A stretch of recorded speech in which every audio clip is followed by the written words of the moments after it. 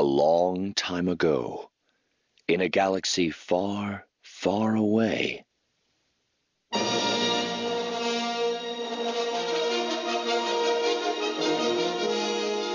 You're listening to Star Wars Beyond the Films, the official expanded universe podcast of StarWarsReport.com. There is a great disturbance in the Force.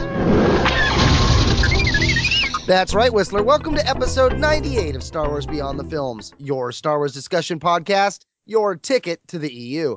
Our episodes broadcast on the Star Wars Report website, www.starwarsreport.com. Episodes can also be found on iTunes, Zune, or Stitcher, or right on our own Facebook page at SW Beyond Films. Hey, but enough about how you got here. Let's get this show started. I'm one of your hosts, the defender of the EU, the champion of the multiverse we all deserve, Mark Hurlman. And with me, like the inner balance of a Jedi, or Jedi, I don't know exactly how we're going to say it, but the EU guru himself, the Count of Continuity, Mr. Nathan P. Butler. Hey everybody, and yeah, you're gonna have to get used to the multiple pronunciations of Jedi, Jedi, and all that kind of stuff, because I got a feeling we're gonna be bouncing back and forth between those without any real consistency. Well, I get how, Tim had said, well, it's Jedi, but it's really hard to say the word Jedi and not assume you mean regular Jedi, because the spelling is so vastly different, I mean, that's going to be part of the fun, absolutely. Well, here at Star Wars Beyond the Films, we ask the tough questions. Questions that have bothered you for a long time, or simple ones that have perplexed you off and on. How do you say Jedi? You ponder about Star Wars, and so do we. This episode, we look at Tim Levin's Dawn of the Jedi, Into the Void. Now, before we get too deep into spoiler territory, we'll give you our quick spoiler-free rundown. Just be sure to jump off at Tarkin's arrogance.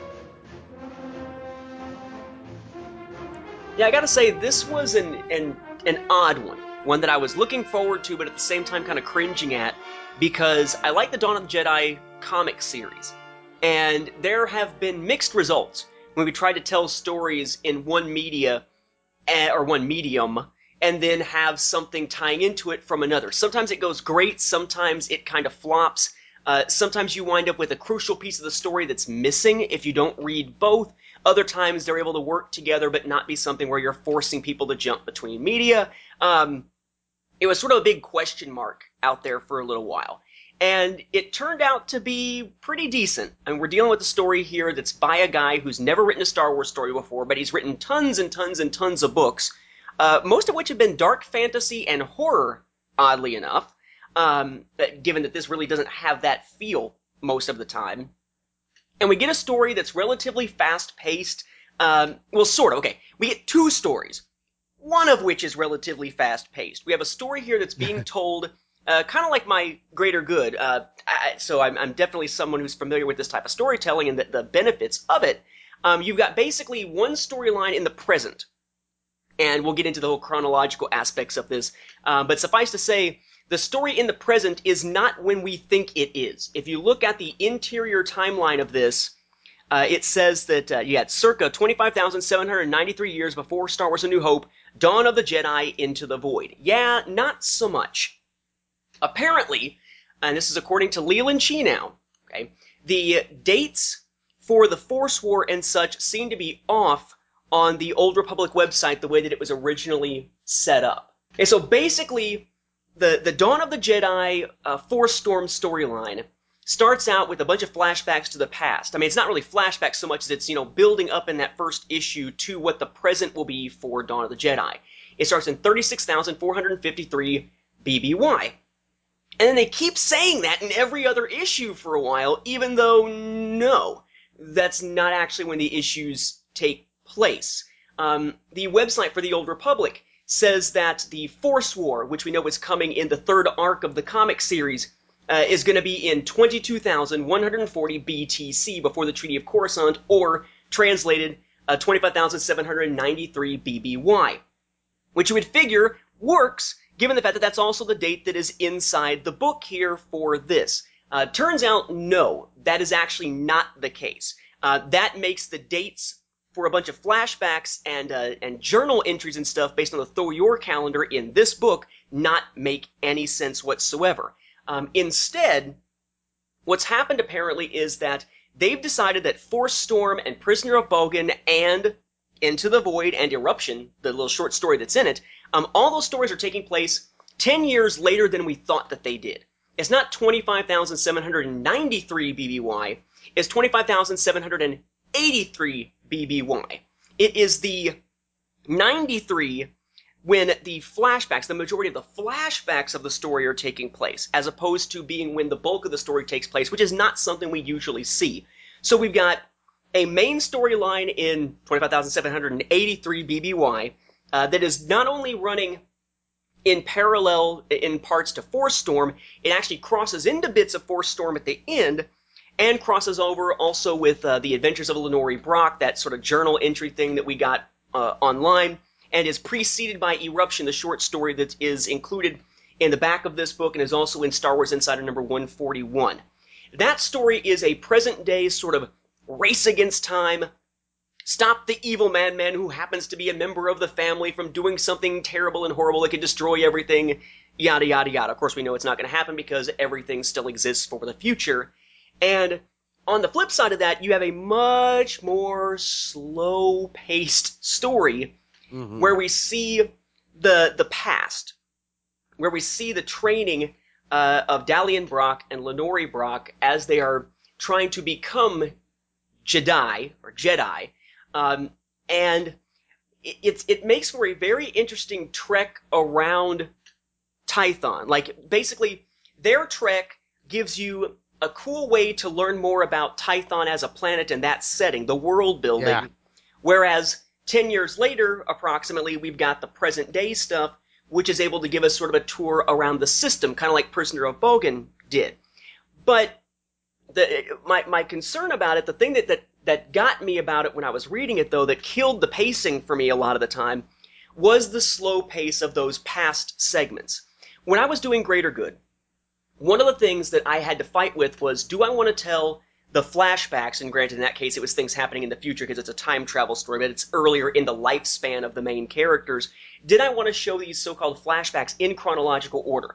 Because if you show it in chronological order, yes, you can build two storylines at the same time, but you also might lose some of the dramatic impact of certain moments, certain revelations that you want to show. Instead, I decided to do them out of order, but that meant that each one had to be set apart somehow. So you had your main text, you had your future/flashback texts, all with little time notations the way that you would in, say, a Karen Travis Star Wars novel. And then when we had something that was more of a dream/vision/telepathic communication and memory, that would be done all in italics. You could tell a difference between all these different types of storytelling that are going on in this fairly complex tale. In this case, there is nothing to set apart the past segments and the present segments visually. There are no notations of when you're jumping back and forth between them. That by itself was somewhat disorienting, though not that difficult to keep up with. But he tells the past story in chronological order. And we're being told from very early on in this book, ooh, years ago something bad happened with her brother. Ooh, it's like what happened with her brother. Ooh, her brother went bad. Ooh, brother, what's up, brother? And we get to a point. We get to a point, though, where since we know that's coming, and we know that they don't know much about the brother's fate, because that's part of the mystery of what's going on, and it's being told mainly from Lenore's point of view, so it's not like she's going to all of a sudden reveal that, oh wow, I actually remember something that for the entire book I haven't been remembering. To me, all the past segments, while interesting, dragged on and on. Every time something would pop up for that years ago flashback, I would be just waiting and begging for it to end so we could get back to the action. And because you've got these two stories going on, you don't get much depth with either of them. You get some basic characterization for each of the characters, mainly Lenore herself, a little bit for her companion, but for the most part, it felt as though the characterization we get here is more like the characterization we tend to get in a comic rather than in a novel. The opportunity is not taken to give that much more depth to the individual characters. And it has, as we'll talk about when we get to the spoiler point, sort of one of those Deus Ex Machina or Machina kind of things where there's a story point that is developed briefly every so often for no other point than to be the ultimate out for a character at the end. It is the blood of the main enemy from Star Trek Into Darkness type moment. And it kills some of the impact for me because it never fully gets explained, and you're sitting there like, well, what is this for? What is this for? Gee, I wonder what they're setting this up for. And it feels so completely out of place with the rest of it that you know it's just going to be at some point, it's going to be that magical thing that's going to change the story in some way. And in this case, it winds up being the get out of death free card. And I don't know, just it's a good book. I would say that it is somewhere between, if Kenobi was a really, really good book, and Razor's Edge is the inoffensive, doesn't tie into anything, paper thin, could have been written in the late 1970s, early 1980s Star Wars book that just makes me go nyeh after I finish reading it. This is somewhere in between. It's better than Razor's Edge. It's not nearly as good as Kenobi, and that's unfortunate given that this ties into the comic series. But apparently they're not entirely sure how they want to tie it into the comic series, at least from a publishing standpoint, because we get, for the second time ever, an inserted comic preview of Dawn of the Jedi, just like we got with Knight Errant in the Knight Errant novel, and they say, check out this exclusive preview of the first issue of Dawn of the Jedi, Prisoner of Bogan, and then they give us a preview of the second issue of Prisoner of Bogan. Yeah, you don't even know which comic you're sticking inside your novel. That's not a good sign. Anyway, good value. You get the preview, you get the regular story, you get the short story that was also in Insider. Good book. I would read it if you're into Dawn of the Jedi. In fact, I think that you should read Force Storm and then read this. But there's just something not quite there. And some of the references to to Dagon Look don't make sense, because given when some of these flashbacks take place and when she's making references to Dagon Look, as far as I know, he's not supposed to be on Bogan yet when she's referencing, as kids we were told stories about Dagon Look. They were, cautionary tales. Yeah, except he hasn't done anything yet, if I remember correctly. Yeah, that's interesting. I wasn't aware, or maybe I was. I just subconsciously had purged it. I did not realize that Eruption was an Insider. I like the fact that Insider short stories are finding their way into the books. That is nice. I'm still going to get my Insider for that exclusive fiction, but I like the fact that it's finding its way onto my bookshelf because, my primary collection is the bookshelf. When they had that issue in the middle of this, though, I really think they dropped the ball because it should have been Dawn of the Jedi number 0. I pulled that issue out while I was reading all the flashbacks, because they were naming all these places, all these caches and stuff, and bust that out. You're able to look, you see pictures of some of the characters, you see the locations that they're at. I found that was really cool. You get to see what Lana Ray's ship looks like. Dalian ship, you could see kind of what his was based off of the sister ship. He had the Death Blaster, but there's a picture of a Death Stalker in there, things like that. And I thought, the book would have been better served if they put that 0 issue in there, because that was just really cool to get that visual aspect of it. And once I pulled that out, I got more out of the past one. You were saying how you were kind of wishing that the past one would wrap up and move to the other one. I was having the same, but more like I was more curious of the past than I was the present. I was kind of wishing that they would have moved all the past stuff and give us the past first and then jumped forward and told it. But as you just described, I get where the author was going for. It just wasn't one that I think I would have rather had it as 2 separate stories versus 2 stories that have been shuffled together. It worked. It worked in a way that I would describe as interesting. I was very interested going into this. I wanted to know more. I did enjoy the comic that we've got so far. And the whole aspect of balance, what is balance to a Jedi, or in this case, the Jedi, and I'm going to bounce back and forth with how I say it. I'm going to try to stick with Jedi, but be aware that I am saying it as the JE''DAII Jedi. So that was cool. The whole concept of the balance in the Force, and when one goes one way or sways the other, and how that worked out. The relationship between the family, Lana Rey and her brother, and the fact that her brother was basically kind of Force blind, non-Force sensitive at all, but everyone was kind of assuming that given time he would. And I was really liking that added pressure to his character. So there was parts of me that was like, feeling sympathetic for him. And then there were other parts of me that were kind of getting frustrated with him because of how he would react and different things. And I don't know, the complex relationship there. There was a story there that was building up that I was interested in right away, and you didn't know exactly how he had died, and that kind of build up kind of had me itching to know too. So I wanted that answered, but as we went along, there were other questions that were rising up, and I was kind of like, man, I want this first one answered. And it took a long time, and we got to the answer. It wasn't quite as satisfactory as I was hoping for, but it did make sense. And there was a lot of times where I found myself, thinking these Jedi are kind of almost darksiders in the sense of, they don't care about their reputation. They're, I don't know. They're kind of like the SWAT team, I guess, of the military forces or the policing forces. Like these guys come in and it's all, oh boy, here we go. Like we're in trouble now. The SWAT's here. But I like the aspect of the lack of the sabers, and we see swords. There were moments where the book would go from being something that I could read to my kids to, well, maybe I shouldn't be reading this.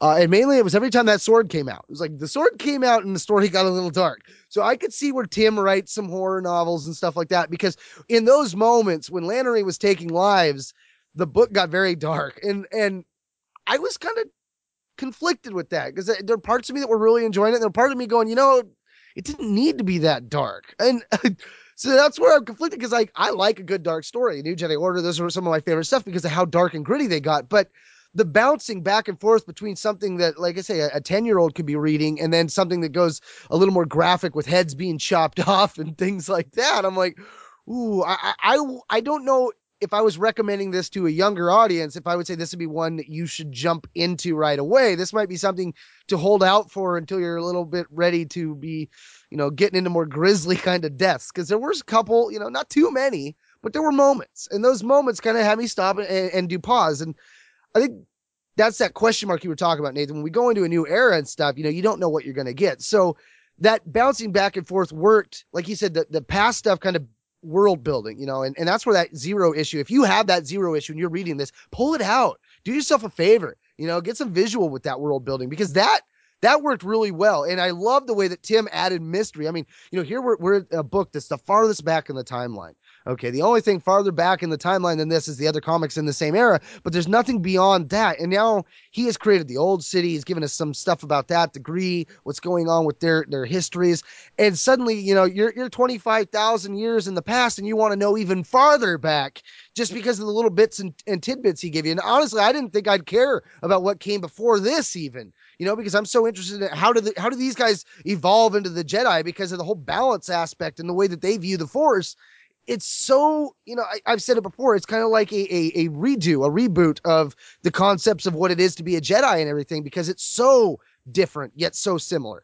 And that's the question mark, because you go into this and you really like, well, what are they going to do? What does balance mean? What does that look like? And he did a good job of describing it, though. I will say, though, that John Ostrander in Eruption, I kind of feel like he got it through to me in a way that I understood better when he was dealing with Hawk Rowe's character in Lannery.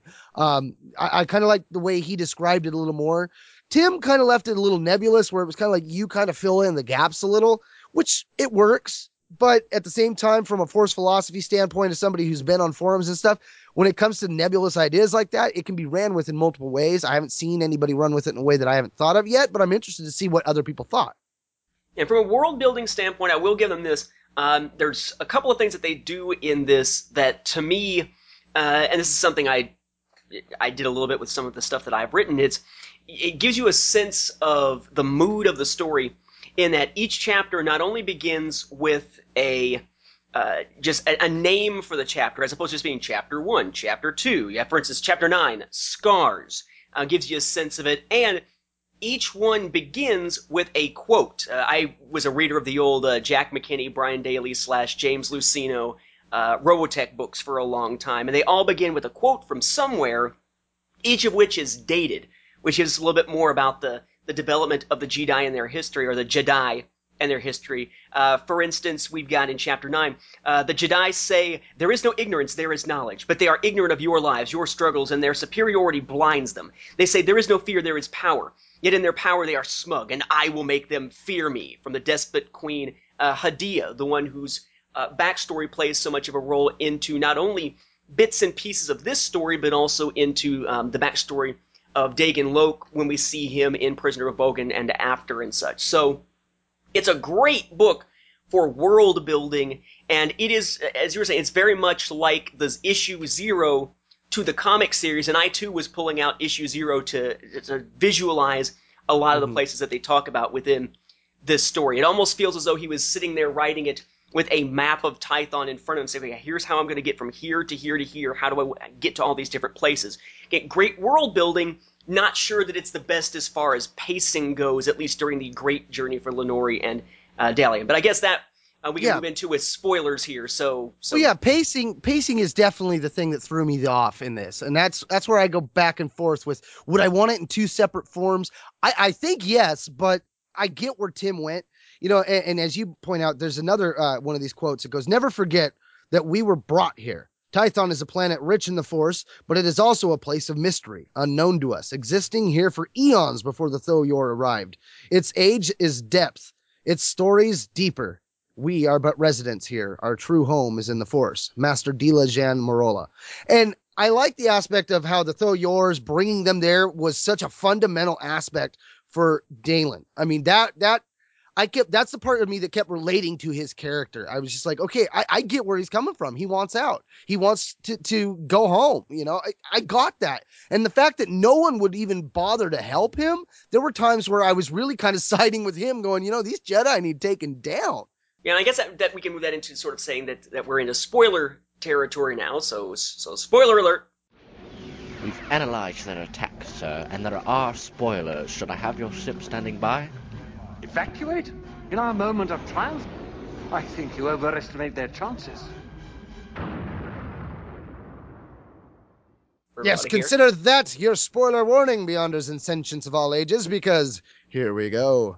I think that the driving force behind the main villain of the story, the concept here is basically what you got, in case you haven't read it, that you have Dalian Brock, who is Lenore's brother. He has been missing for 10 years.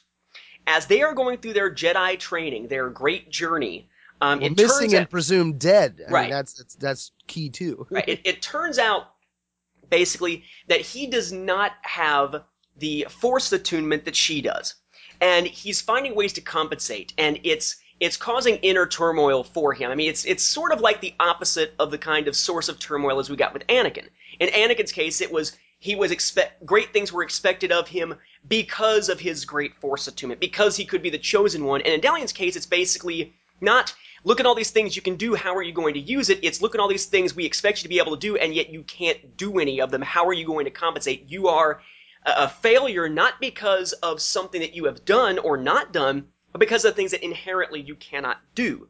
And in his case, he's very much like what we see in some of the flashback stuff in that first issue of Dawn of the Jedi, in which they talk about how it gets to a point where the non-Force users on Tython simply leave. They're the ones that colonize the rest of the system because of their lack of connection to Tython and the dangers that are involved there.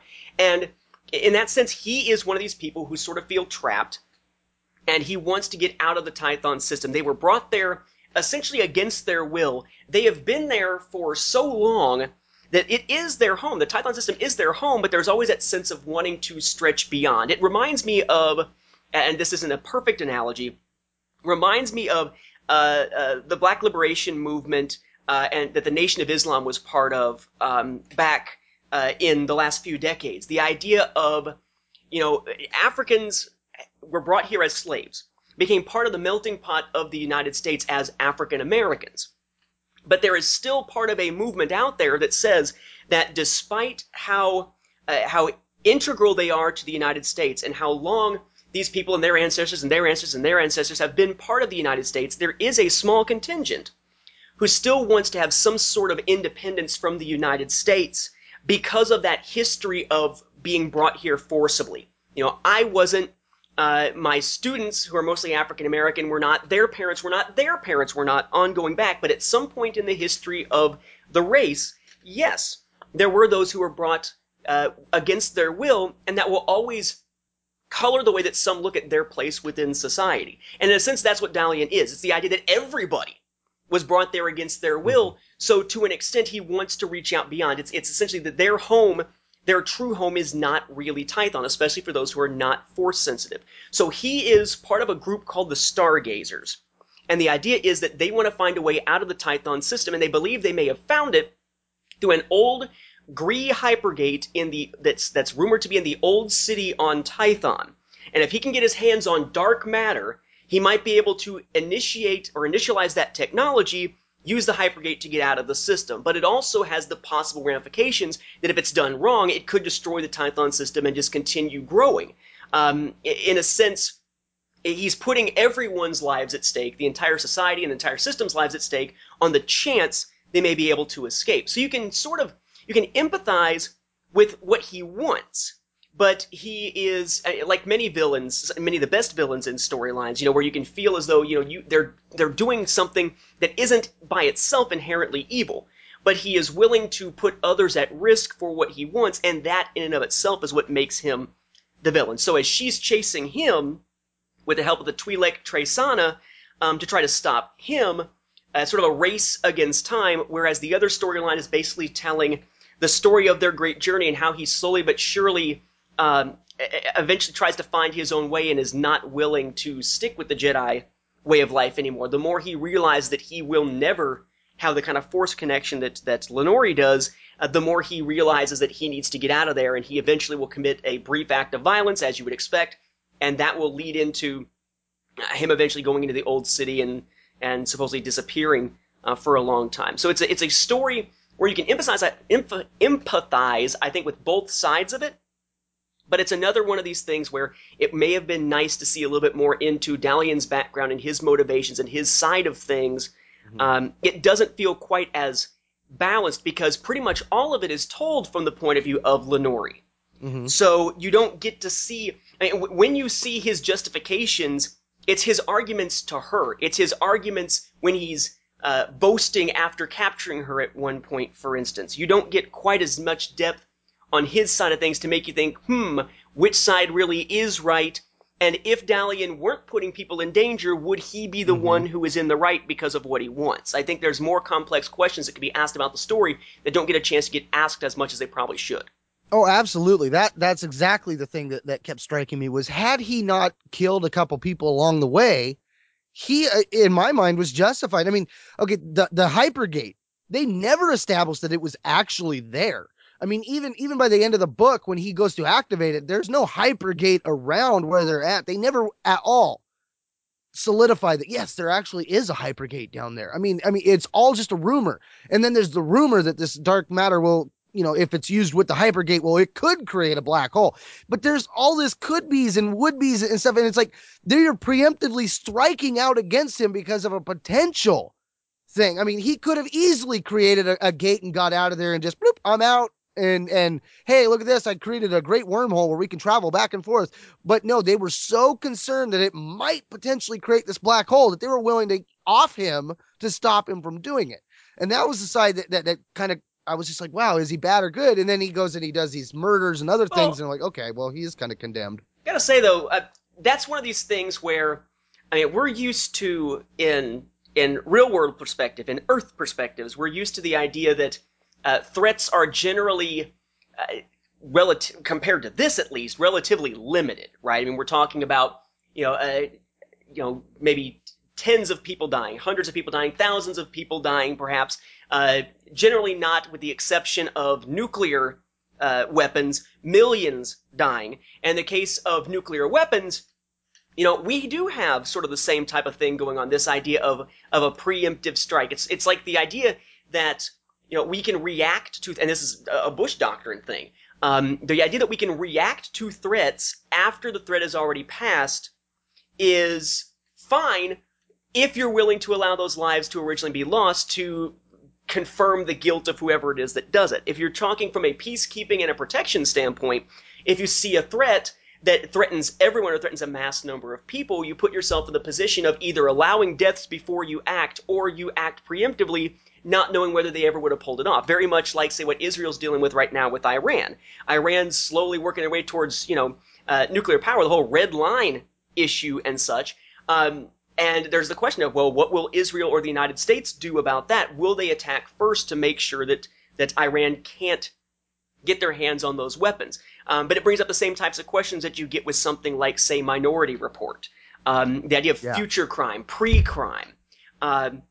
Anytime you're dealing with the idea of an unknown future, any act that you take preemptively could always be second-guessed later on. But I think in this case, at least, the Jedi here are certainly within their rights to do something about him, whether it's lock him up or whatever.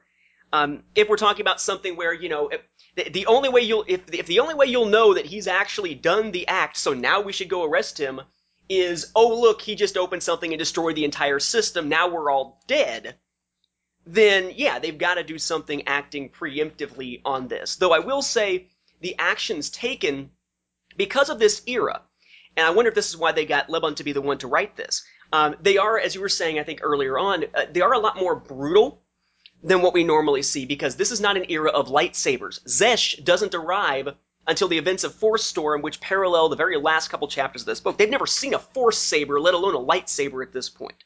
So the blades are all these Maydog steel blades, Tim Maydog forged steel.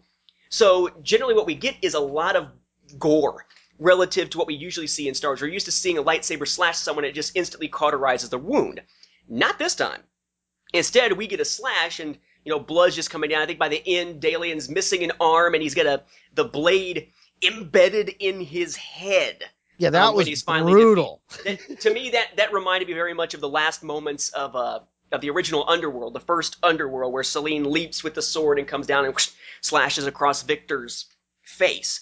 Very similar to that in a sense. So, very, very brutal here, and maybe that's what gives us a moment of pause of, wow, they really want to wipe this guy out before he can do anything, but once you start talking Hypergate's destruction, Death Stars, Sun Crushers, Eclipse-class Star Destroyers, the Galaxy Gun, etc., etc., etc. As soon as you start talking that, you're into a realm in which I think that preemptive strikes are the only type of rational response to these threats. You can't sit back and say, now, Mr. Brock, if you go to open that Hypergate, we're gonna have to spank you, because once he does, it could be all over.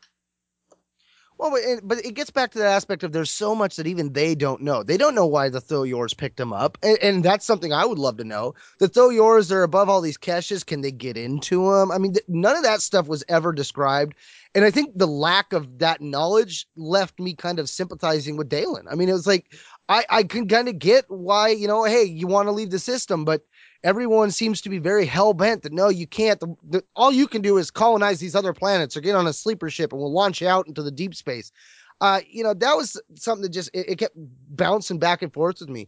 There were a lot of really cool moments, though, aspects about this. Wait, can I ask you a question? Yeah, go for it. Since we're on that topic of being able to empathize, I keep screwing up the word, with Dalian, do you think that is something that came out of this book because of what we got from his side and the words that he spoke and that sort of thing, his side as presented in the story?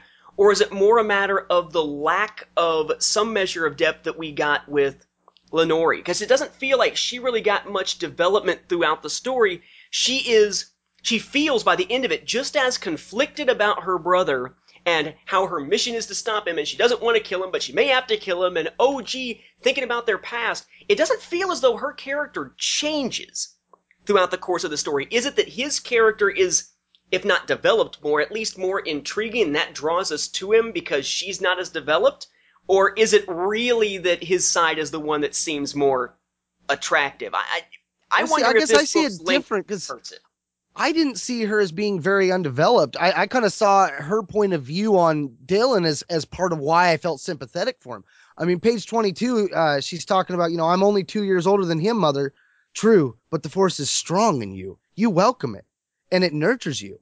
Your father and I both sense your strength, and we also sense Dal's weakness. He and the Force, there's little love lost. And then she goes, well, he'll learn, mother. He has you and father to look up to. You're powerful, Jedi, and he'll be the same. But you are destined to follow us, I believe, her mother says. She smiles at Lannery, but there's little joy here. But my worries for Dal are genuine and heartfelt. His interest in the distant past, our ancestors, and history outside the system, places on Tython like the old city. I'm afraid his fate leads away from the Force, away from Tython. And, the parents' concern and how it translates to then even Lannery's concern, it's kind of like, they're all in the Force, so they all assume he needs to be in the Force. Even the teacher's like, well, if you just open yourself up to the Force. And it seems like that's a concept that this era is forgetting. It's like he doesn't have a choice, but they're all treating him like he does.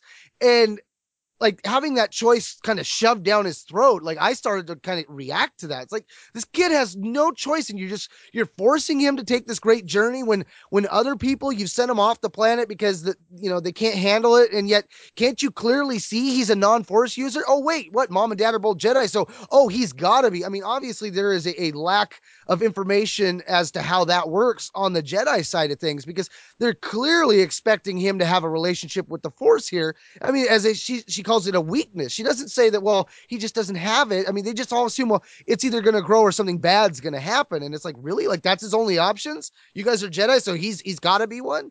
Like, I don't know. There were moments where Lana Rhee's like using a bar in her cot to get exercise because she believes you need to be strong in body, and things like that. And I don't know. I felt her character was developed, but I thought the conflict was part of the development. I thought that her conflict with her brother went into that whole balance, and that was all part of how Tim kind of showed us how the balance worked. That's where John Ostrander, to me, did a better job of kind of getting that balance out there, where Tim used the whole book to kind of give you it from Lannery's perspective, but you kind of got to be looking at that, whereas John kind of threw it right in your face. There are moments where Tim does that, but for the most part, it's very subtle. I guess she certainly develops from the child segments to the adult segments. You can see a difference between the character in the two time periods. It just feels as though the character of Lenore, when we meet her in the present to when we leave her in the present, doesn't seem to have much of a change, with the exception of, well, now she's got one less brother out there. But I do agree that what we see in the past with the way that she and her parents, what they expect of Dalian, is certainly something that it's akin to these days if you have a student who is dyslexic. And it's, well, if he would just try to read harder, if he would just spend more time with the books, then he'll be able to read, which isn't really what you do when you've got someone who has a fundamental, in that case, a learning disability, which in the case of Dalian, that it's sort of is. It's being unable to learn about the Force in that way, I guess, is one way you could put it. So yeah, but again, that's more of what we get from him, I guess. So I guess in response, then it would be that we do get drawn to him because of the way we see others react to him, more so than I guess Lenore. What did you think about? Since I know we're already at like probably 45 minutes in or something like that.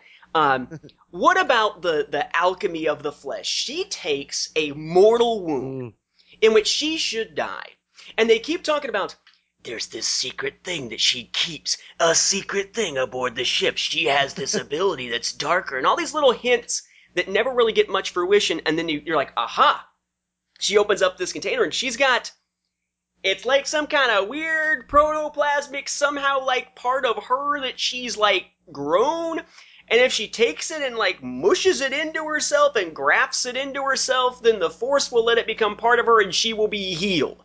To me, that was an experimental procedure, though. Right, but to me, that was the ultimate cheat in this story. It's interesting, and it tells you something about how the Jedi of this time, with the Jedi with the apostrophe of this time, are willing to dabble in things that we think of as Sith alchemy most of the time. There is a blurring of the lines between the two sides of the Force and everything here, and in that sense, very cool, and it adds a darkness to Lenore's character that you don't usually expect to find in a hero because of our gut reaction to the idea of Sith alchemy. But wasn't that just a forced cheat in this story, that it was something that it felt like it was shoehorned in there every other time we get a reference to it, just for this moment in which she manages to somehow cheat death, so that we can feel, oh no, she's going to die. Oh wait, no she's not. She had that thing that they've sort of ham-fistedly smacked us with repeatedly throughout the story here. To me, that was, again, it's not a story that's clumsy, but that was a clumsy moment within the story. I think otherwise the story plays out fairly well and fairly smoothly, even if not always at the pacing that I would like. But that felt like the clumsy moment of the storytelling. Well, we definitely saw it coming. I mean, there was, okay, why is she using it? But I thought it served well to ground that was the one dark obsession she had. The one thing she couldn't quite let go. She knew there was danger in there. She was kind of addicted to it. there was also another moment where she took, I believe it was like a skin cell or something like that. And I don't know, she put it in the guy's eye or something like that. And it worked its way into the brain. And then she used it to control the guy for a little bit. There were a lot of interesting powers showing up. Another one was force telepathy. They're flat out talking to each other in each other's mind, which got to that aspect of Dale being left out because, the master's having full on conversations with Lannery and Dal's right there and he's not able to have it at all.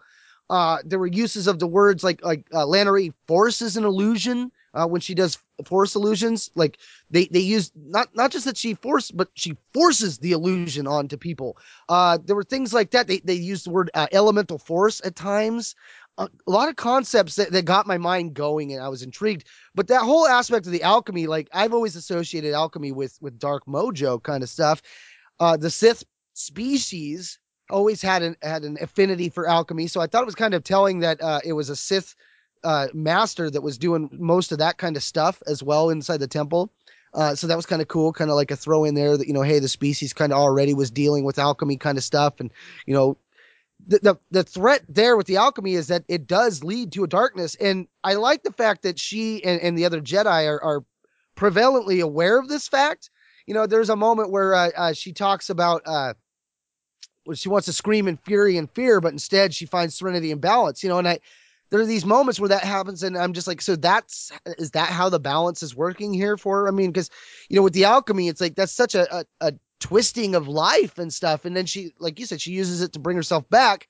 The thing I think that why it wasn't so forced for me was that it was something that she was experimenting with. No one had done anything like that before. No one had even tried to use their alchemy to save themselves.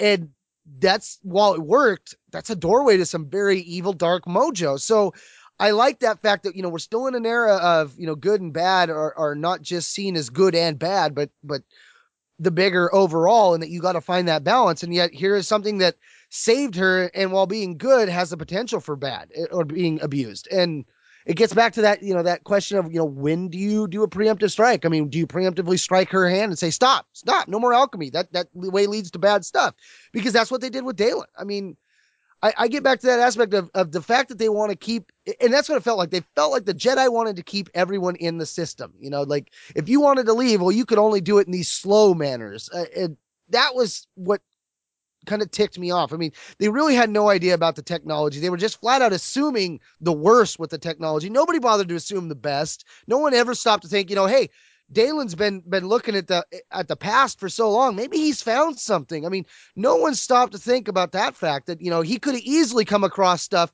There's a moment where one of these Jedi, Kara, an ex-Jedi, they don't know exactly. They never tell you full on what it was, but I had this feeling like she was the first human that was starting to morph into a Hutt. Like they kind of, like she was like elongating her bones and was on a big dais, very Hutt-like in appearance, but she was still humanoid. But it was kind of like she was experimenting on herself in that regard, but she too looked to the stars.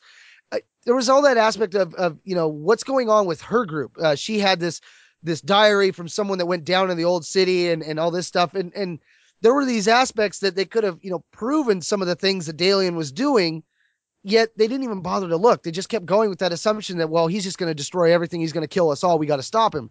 But it was like, he could have just as easily have found proof that all this stuff existed, but it just seemed like no one wanted to even stop and take the time. It'd be so quicker to just keep him shushed. We got to keep everyone here because this is a great place for us Force users. I don't care that you don't have the Force and that it's difficult for you to live on this planet. Go live in one of the other ones. There's plenty of other planets in the system. What, you want to go farther than that? Shut up! Get back here. Oh, we'll just wipe your mind or something. I don't know. I started to get that feeling like, the Jedi weren't as pure and good as they could be. And I guess that's part of the point, that these aren't the Jedi that we're used to. And that was difficult at times to wrap my head around. I did like the Kara character. I mean, aside from the fact that she provides her home base, or whatever you want to call it, her tower provides the impetus for an action sequence pretty much straight out of the beginning of the original The Force Unleashed, where they have to crash down out of the tower and land on the ship as it's going by and everything. But I like the idea of Kara and the concept of the shunned. And it kind of makes me, thinking back to what you were saying about how you only have the slow way out of the Jedi, or the Jedi, I don't know. it seems more like Dalian was held there by the expectations of him until he found a way out in a lot of ways, because Kara and the Shunned are essentially, she's sort of like a precursor, her and the Shunned, they're like precursors to the Lost 20, in that what you've got is someone who could not find the balance between the light side and the dark side, and eventually got so disgusted with the Force in general that they left the Jedi Order. And now here she is, she's set herself up, tied into the Stargazers and everything. I like the idea that this era has that concept, and that it's not quite the same way. It seems like in this time, the line between light and dark with the Jedi, it's not all black and white. In the modern day, yeah, a lot of times it's thought of as black and white, light and dark, Jedi, Sith, Jedi, dark Jedi, etc., etc. So people who are in the middle aren't generally tolerated. You're thought of as having fallen to the dark side if you've left the Jedi, or you've left the Jedi path, or you are a Jedi. You're one or the other. The idea of someone who is gray and in the middle is unusual. That's why the whole Imperial Knights thing was so intriguing with Legacy. But as we've talked about before in that, it seems like they're more light side. It's just that they take orders from someone other than the Order itself. They take orders from the Emperor or the Empress in that era. Here, what we've got is an entire group within society, a big enough group to get a name, the Shunned, who by choice left the Jedi Order, and in doing so, they do so because of that disgust with the Force itself, not political ideology like in the case of, say, Dooku, and have broken away. I like that, and I hope they explore that a little bit more. Because it certainly seems as though, yes, we saw Dooku leave the Jedi Order, but it seems like in the prequel era, generally if we see somebody leave the Jedi Order, it's because they are forced out. It's very rarely someone who chooses simply to leave, at least until the Clone Wars itself breaks out. And if they choose to leave, it's because they're going to supposedly fall to the dark side. See, now they're following Dooku and everything. In this case, it's just, you know what? I'm sick of this crap. I'm out of here. Which is not something that you would usually expect to be an option for someone who is a Force user in Star Wars. We are so used to compartmentalizing black and white that this is a welcome, refreshing thing. And I'm wondering if this is something that Tim Levin created for this story, or if it's something that was already existing in this universe that Duursema and Ostrander had put together. It's just something maybe we haven't seen yet in the comics. Hopefully it's going to be part of a broader tapestry. Well, I know I was kind of irritated at the very end where they hinted at the fact that Dal was just a patsy and that Kara was the real villain and that her group was the actual ones behind everything, and that they just flat out used him and the Jedi to create all these events to happen. That bothered me because there was just so little given about her that, yeah, it works, but I wanted more to kind of solidify. It's like saying Viger was a Sith. It's like, wait, that solves so much stuff, but at the same time, that doesn't answer hardly anything. That threw me off. There were some interesting moments, though. Lannery uses the term for a female dog in heat. She also calls one of her drinks piss. I thought that was kind of funny. Like there was a grittiness to her character as well. There was also another moment where Dal and her, they're talking about being a good team. It's while they're on their great mission. And she thinks back about, Dal will never accept the Force nor adjust to its ebb and flow. Silently, he skins, guts, and butchers the creature, builds a fire, and starts cooking the meat. Everything he does is methodical and skilled. He's learned so much. Lannery remembers overhearing their father talking to her mother once. He's like a sponge, their father said. Every question of his I answer inspires two more. His thirst for knowledge is insatiable. He's going to be a great Jedi one day. It saddens her how her parents could have been so wrong. Dal's skill hide a deeper void within him, a dark void, where all around expect the Force to dwell. And at last, as he starts serving the meat with a soft, sweet root vegetable they gathered earlier, she asks the question that has been burning at her. Are you sad?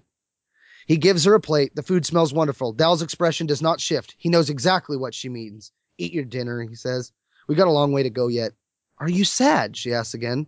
The way you were at Stav Kesh, like a child, jealous of those around you with better toys. Dal raises an eyebrow and then laughs out loud. Is that what you think? He asks. Well, you really think I'm jealous of you? Of mother and father? Of the others we trained with back there? Jealous that none of you are your own masters? Of course we are. No! He places the plate down and stands, not angry, but frustrated. No, not at all. You're slaves to the Force. You might think it serves you, but you serve it. You never have your own thoughts because the Force is always on your mind. You never fight your own fights because the Force fights it for you. It's not like that, Dal. Well, that's what I see, he says. I watch you use it, and when you do, you're not yourself. You're not my sister. I thought I knew what was best for you, she says. But you don't! Only I can say that. Our parents, you, the masters who trained us, everyone wants to tell me what to be, to force something upon me, but I'm my own man, my own master. And that was a moment where I was like, I couldn't disagree with him. I'm like, I could see from his standpoint where he's coming from. And they're all forcing this on him. They're all treating him like he's defective.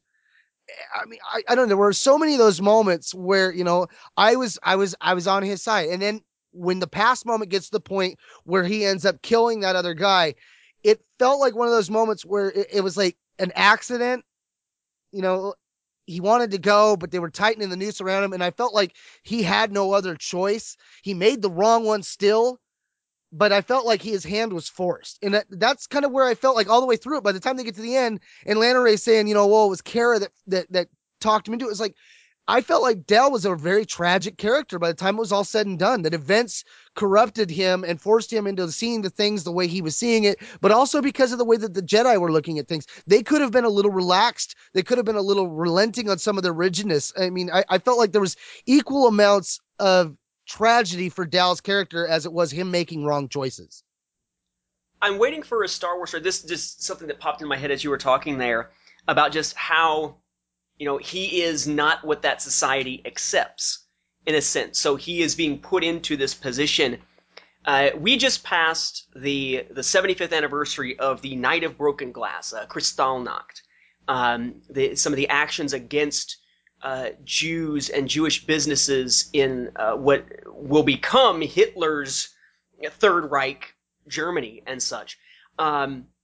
And just the idea if we are ever going to see a Star Wars story that takes this up to the next level and makes it so that you have essentially a Force-sensitive society that instead of shunning those who don't agree with them, or instead of saying, okay, well, you're not Force-sensitive, therefore, you might as well go colonize somewhere else, or we're going to fit you into this, little box of what we expect of you type stuff, if we're going to see something that's a little bit more along the lines of sort of a reverse Jedi purge, of a you are not Force sensitive, therefore you do not belong here, otherwise get out or die. It's certainly there are the historical parallels that we've seen in other Star Wars stories. I don't know that we've ever got to that point. But yeah, one thing I wanted to bring up here, I guess two quick things, because we're getting pretty heavy on time here a little bit. One is Tresana. We get a Twi'lek that she winds up working with, who is an associate of Dam Powell, which is the master who's teaching her alchemy and all that kind of stuff. This idea of someone with a criminal past who, it's not so much that he's trying to make up for his criminal past per se, as he is doing a favor for Dam Powell. She has managed to help him as far as his memory goes, and the idea is that, if he does enough to help her, and by extension Lenore, that eventually he will be put in a position where he can be able to live out a regular life. I find it interesting the type of person that this is someone, we've seen instances where our hero has to hook up with a shady character in order to get the job done. It's very much a Luke and Han Solo type of thing. Only in this case, it's someone who essentially is being manipulated into it by someone else. Dem Powell, to me, felt like not a villain of the piece, but certainly an antagonist more so than a protagonist within this story most of the time. We also, speaking of the idea of Jedi as sort of crossing that line between light and dark and whatnot, this is only, 12 years after the Despot War. Queen Hadia and all that stuff, and the rising up against the Jedi in the system and all that kind of stuff. Something which her parents had been involved with and such. But we visit Nox, a place that the Jedi had bombed during the Despot War, so we get to see sort of the post-war Afghanistan, the post-war Iraq, the post-war Vietnam, as a visitor from... It'd be like an American going to Vietnam, in, say, the 1980s, and visiting the sites of many of the most damaged communities from the Vietnam War. Or someone, 10 years from now from America visiting Iraq, visiting Afghanistan, and you can feel the tension that's there against the Jedi Order, and it's not something that Lenore herself had anything to do with. And she still believes in the rightness of the Jedi cause. But you see the community around her having a very different perspective, even in the law enforcement being slightly less trustworthy of her than you might expect in that era. I thought that was kind of a cool environment in which to place them on their big grand tour of all the different planets and locations within the system here. Again, that the world building in this novel is exceptional. When it comes to world building, I would say this is right on par with the Knight Errant novel. But at the same time, just like the Knight Errant novel, it's still not quite up there with Kenobi. But it is a good book. I feel like I'm critiquing it more than I'm praising it much this time, because there were those things that kind of stand out and make me go, oh, but usually those are the most interesting things to, talk about, the deeper ideas that come out of it. See, and I got a kick out of little things like page 177. They use the term holosuite. So I'm like, oh, Deep Space Nine. Here we go. Page 180, they reference elder gods. I thought that was interesting as heck. I mean, elder gods in Star Wars. Okay. There was one thing though that did jump out at me, that there were a lot of aliens being used, but it seemed like they were just interchangeable names. There were really no details ever given to the alien characters, which can work. I mean, I was never bogged down by it, but I did notice that there was a very genericness to them, that they would just use a name for an alien and you were kind of expected to know what that was. Nothing besides that. No, well, it had claws for hands, it was covered in fur, none of that. No description of that. Same with Lannery's droid Iron Hulks. There was nothing really there. I kind of got the feeling like he was kind of like an R2 type astromech, but beyond that, there wasn't too much detail. You had mentioned though earlier the Bogan Locke moment. It was on page 158 where Lannery, she feels a shiver down her spine, and it goes, the only other person that ever made her feel like this, Dagan Locke, the one time she'd seen him during her short retreat on Bogan. None of the others with her party had seen him, and the master supervising them told her that it was impossible, that prisoners were kept separated by force fields. But I was kind of interested because, I mean, I was thinking, what if it was like a force vision or something? What if he wasn't there or something? Well, but he do say he's in prison, so I guess that you can't go there. He definitely wasn't there, because he doesn't wind up there for at least another 2 years as of when that flashback is taking place. That is one continuity error in this book that is unreconcilable.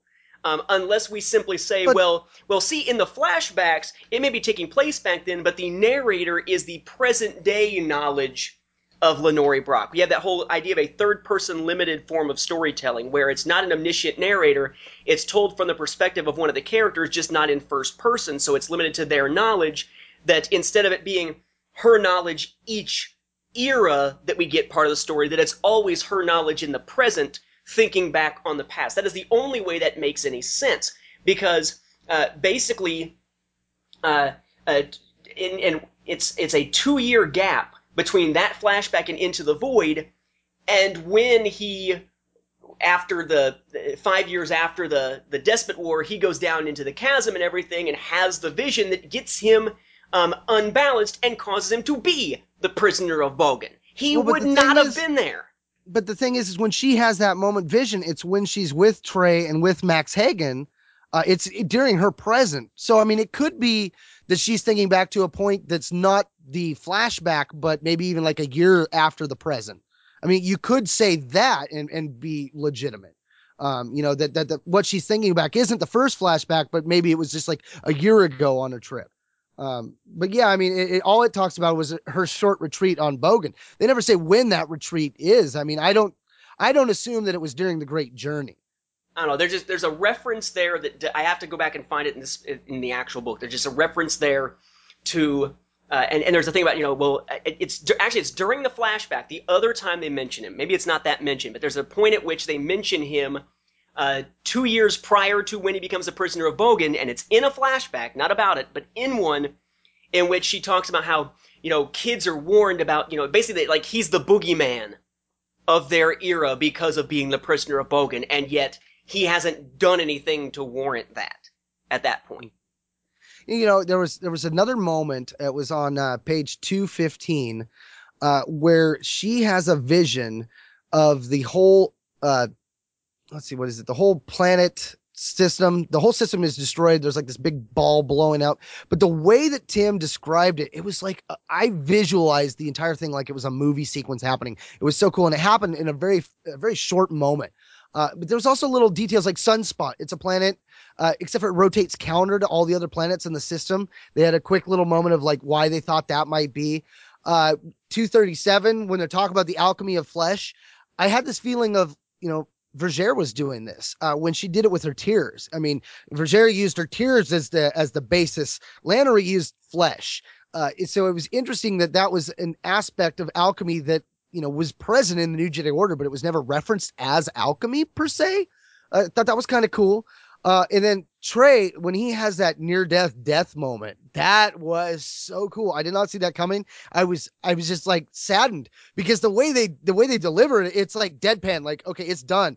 And you're just like, whoa, did that just happen? And you're like, this character has so much, going for him. There's the whole aspect of what the one master did to his brain where he like doesn't like exist in the Force anymore. And, what was the promises made and all that. And then you find out later that, he's still got a pulse, but the way they played it from Lannery's point of view, it's just like, boom, he's dead. And you're just like, oh my God. Like it happened so fast. I was totally taken back. I was like, I did not see that happening. The other side though, it was the Gree. And this is the question I have for you as the count of continuity.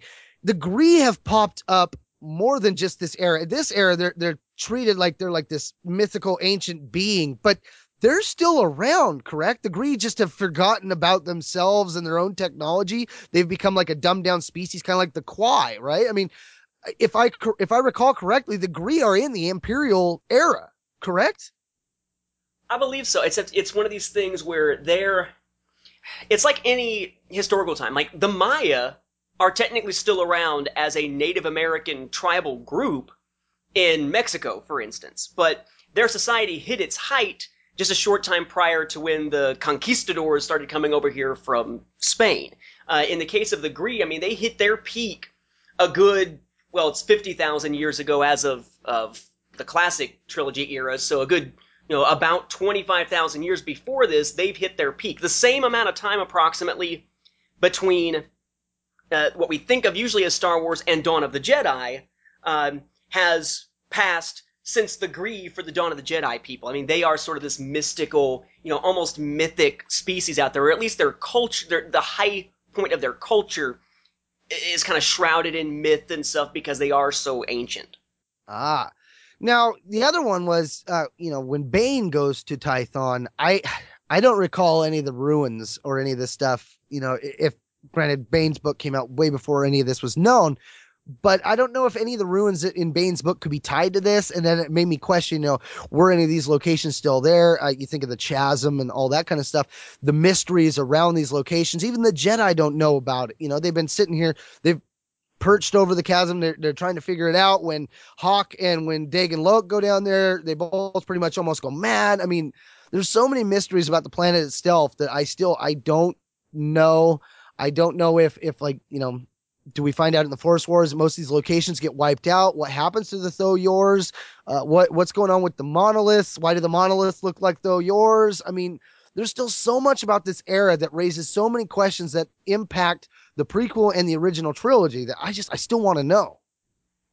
And I highly doubt we ever will. We will be having in our 100th episode coming up, both of us giving our take on the state of the EU, kind of a State of the Union address type of thing. And I gotta tell you, I think it's great that there are these big questions left out there. I think it's great fertile territory for future storytelling. I do not believe most of that storytelling is actually going to ever happen. But that's a whole nother thing.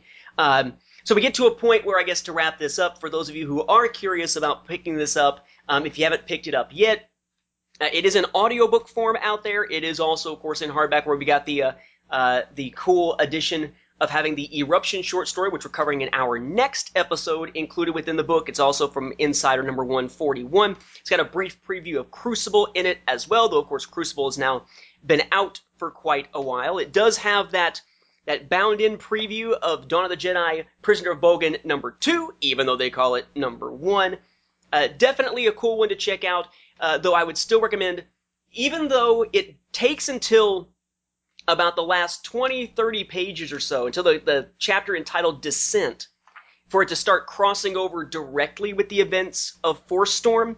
I think there are elements of the last few chapters that won't make a whole heck of a lot of sense, until you read Force Storm. So I would read Force Storm first. Actually, Dawn of the Jedi Zero first, then Force Storm, maybe even Prisoner of Bogan because of the Despot War stuff that is revealed there.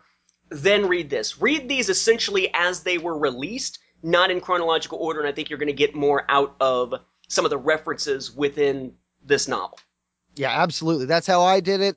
And I would, like Nathan said, have that Zero issue out. Keep it handy. I liked being able to flip to the moments, especially in the past moments where Lannery, she's looking at the Kesh. You know, they describe some of the different ones and stuff. You can bust that out and boom, there it is, all right there in the glory. I thought that was cool. There was some moments where they talked about the swords and things like that. I was getting a kick out of the swords. I kind of wished for a little more detail, though, because there were moments where, you know, Lannery was like reflecting them back. I want to know, you know, were they doing some force alchemy on the steel, stuff like that? That would have been cool to know. The Zero issue kind of gives you a little of that information that you wouldn't have got in the book. So it works in that regard. I agree with Nathan, you know, read it in the way they came out. Don't go chronological in this case. I thought it was a very interesting story, an interesting setting, especially the setting. I think was the thing that drew the most interest for me. I wanted to know more about the founding group that the Jedi would later become.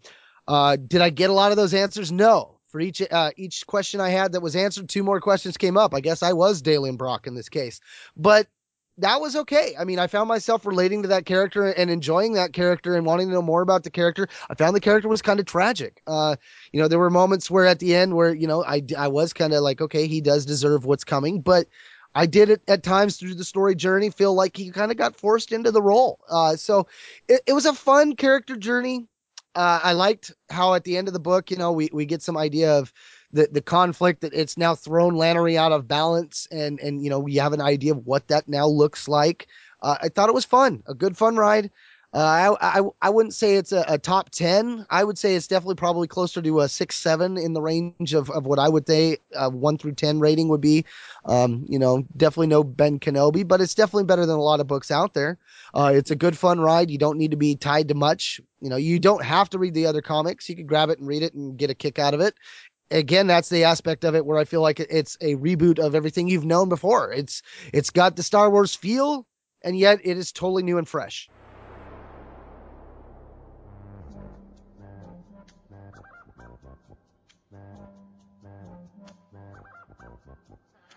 So that about wraps up this episode of Star Wars Beyond the Films. Thank you once again for hanging out with us as we ponder on sharing the fandom.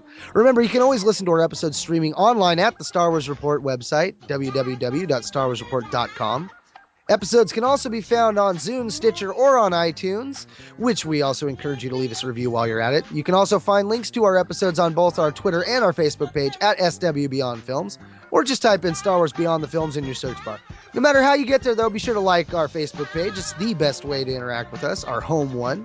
Not only can you post comments to us about the show, we love interacting with you fellow fans. If you have any Star Wars and or EU questions, or you just want to comment about a past episode or our 100th episode coming up, you can email us directly at swbeyondfilms@starwarsfanworks.com. Now, lastly, before we go, we wanted to mention to you our Audible trial. If you go to www.audibletrial.com/Star Wars Report, you get a free trial run of audible.com to see what they're all about. Our sponsors have more than 100,000 titles. You can explore the Star Wars Expanded Universe or any other genre without risk of being stuck with a book you flat out hate. Audible members, they can exchange any book within 12 months, no questions asked. So in this digital age, if you're thinking of making the switch from the page to the audiobook, Audible just might be right for you. And of course, you can check out the Amazon.com store that my wife and I run. Is Amazon.com/shops/LilJoe Collectibles, LILJO Collectibles. You can find bits and pieces of things from my collection, her collection there, that we have put up for sale. We also are still taking donations for those who might be interested in helping out with the whole medical thing. I should hopefully be posting an update on that in the near future once I get over being sick. If you can tell it from my voice, and when she gets over being sick from what apparently I have given her. If you want to help out, the PayPal address is nathan@StarWarsFanWorks.com, but you can learn all about that within the posts on our Facebook page here for the show. My thanks go out to all those who have helped so far. I think it's put us in a better position to deal with things whenever they finally turn it over to a collection agency and they finally offer some type of settlement for that ridiculous medical bill out there. So, once again, for Star Wars Beyond the Films, this has been Mark and Whistler. And Nate, full of snot. Oh, snotty. Saying thanks for listening, and may the Force be with you. And don't quote us the odds that we'll ever actually get any type of background to these unanswered questions as we move towards Disney's Rebels and Episode 7. Or the odds that these unanswered questions are going to drive fandom to cry out, "We want more EU!" Call it EU too if you must, but we want our EU back. Look, sir, droid. Hey, you stay away from these guys. They're not the droids you're looking for. These aren't the droids we're looking for. That's right.